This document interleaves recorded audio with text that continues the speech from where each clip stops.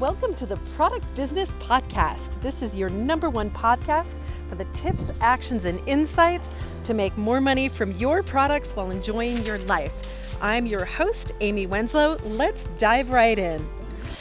Hi, everyone. Today we're going to talk about business models and what the heck they are and some of the different options that you could choose with a product, because I'm seeing a really great mashup happening between the online and offline world and continuing. It's been going on for a few years, and it's created some confusion for a lot of people. I was talking with Scott Kowalczyk today from Direct Avenue Advertising. They do a lot of TV placement advertising for the direct response industry, and it got me thinking about different business models.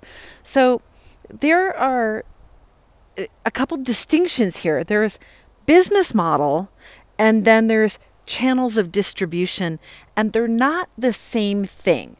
So let me be very clear. A channel of distribution is a account that you have or a platform that you're going to sell on, like Shopify, Amazon, Etsy. But the distinction here is that there's the distribution channel, there's selling platforms, which are distribution channels that facilitate different business models. Okay, so a business model, the three broad categories would be direct to consumer, or it's also called D2C, retail, which means you are a wholesaler selling to a retail store. So you can also wholesale to distributors. So if you're doing a retail play, that can mean that you are a retailer selling to the end consumer. And some of the direct-to-consumer models include retail stores. So you can be a retailer making money from a product that you buy in from somebody else, or that you have made within your own company. The classic example of that is like a factory outlet store or Swarovski Crystal. They produce their products, but they also sell their products in their own branded retail stores, and they sell online. So another business model would be to wholesale your product to distributors. Okay, so your basic model is, are you going to sell to other businesses, or are you going to sell direct to consumer? Now, within that, there's a couple of distinctions. You can be doing it online or offline, or a combination of the two. So most businesses actually are using a hybrid model, meaning they're combining some of the different approaches.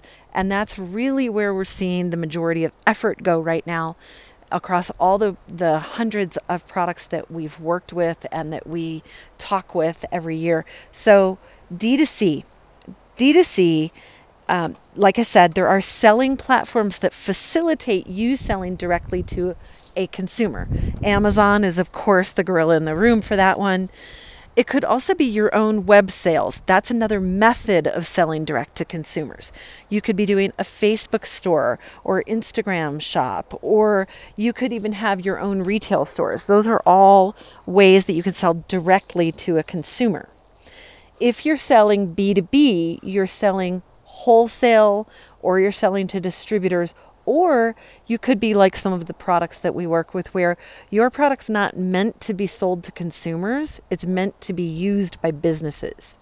So in that case, the business is your customer, right? So you're still selling B2B, but the intention is not for you to have your product resold to a consumer. So I've got a couple examples to kind of illuminate this, because it can be a little confusing for people. So here are some of the brands that you may have seen recently or over the past few years that are direct to consumer brands that use different distribution channels.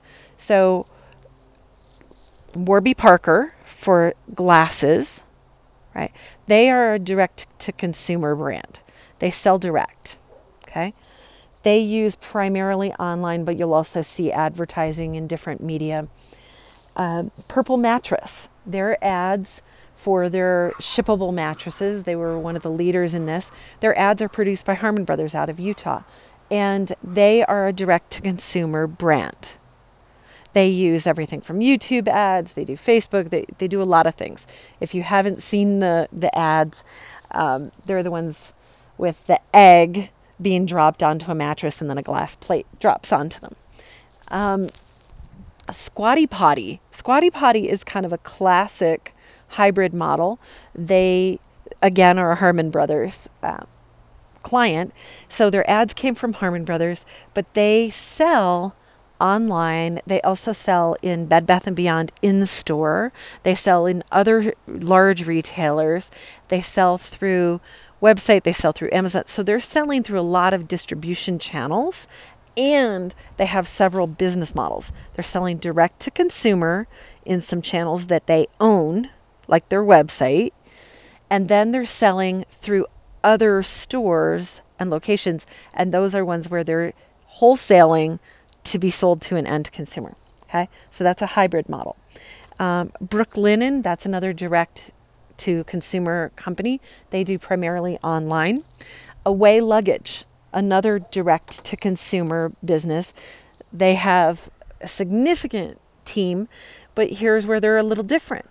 Away Luggage, really cool luggage, has been selling online, and they have a very experienced team. However, they've also decided to launch their own stores, and they have stores in multiple cities. So when you're thinking about direct to consumer, some of it looks very familiar to what you may have experienced with Nike and them owning their own store, right? But they also sell their product through other retailers. So what the takeaway here is, a lot of the direct-to-consumer brands, it's not a new philosophy. It just looks different than you may have been used to seeing it before. Okay, so there's a lot of effort and energy going into direct-to-consumer brands. And when you're doing them well, like the cookware company, Great Jones, is doing a really good job with this right now. They've got a really cool product design. They've got a fairly young business team. Like this is not a company that's been out and their founders have been out and doing business for decades and decades. This is a fairly young team, but they're doing a really good job because they're socially savvy and they're what are called digital natives, meaning they grew up learning and being comfortable in social media and being comfortable in Instagram, etc. So there are some advantages. If you are doing a direct consumer brand, then you have to be social media conversant, and you have to dive in and be digitally savvy. So it's very, very important. You're probably going to be doing video, and the ads all have a little bit of sass. They have a distinct look to them. They've established brand in it. So if you aren't familiar with what branding really is or how to do it, we have some episodes. I think it's number 53 or 54. There's a couple that it's a 2-part series about branding. We do that kind of work, but I really wanted to get into this difference in business models. Okay, so think of it this way. You have 2 versions of it if you are building a product business, not licensing. So licensing is its own animal, but if you're building the business, you can wholesale to an account that is going to retail it for you. They can be retailing it online, they can be retailing it offline, but you are basically wholesaling it to them. Okay? Then the other model is to go direct to consumer. Right now, if you are going direct to consumer through Amazon, you are still a direct to consumer, but you're paying Amazon the fees. And in some cases, we're seeing that Amazon's fees are as much as what the fees might be that a retailer keeps for selling your product for you. And there's some distinct reasons that you would wholesale to a large retail store versus Amazon one-on-one selling. And I'll go into that next. We are going to do an upcoming episode on pricing and how to think about your product pricing. So I'd stay tuned for that. It'll be coming in the next few episodes. With that, everyone, I am so honored and blessed that you're here. Please go pick up a copy of our new book, TurnProductsIntoProfits.com is where you can get that. I've made it available as a free digital download for a limited time. So go to TurnProductsIntoProfits.com profits.com. There is a link in this episode in the show notes. With that, everyone, have a wonderful rest of your day and stay tuned for our next episode. You have just listened to the Product Business Podcast with me, your host, Amy Wenslow. Subscribe, review, and share our podcast on Apple iTunes, Podcasts, or Google Play. Until next time.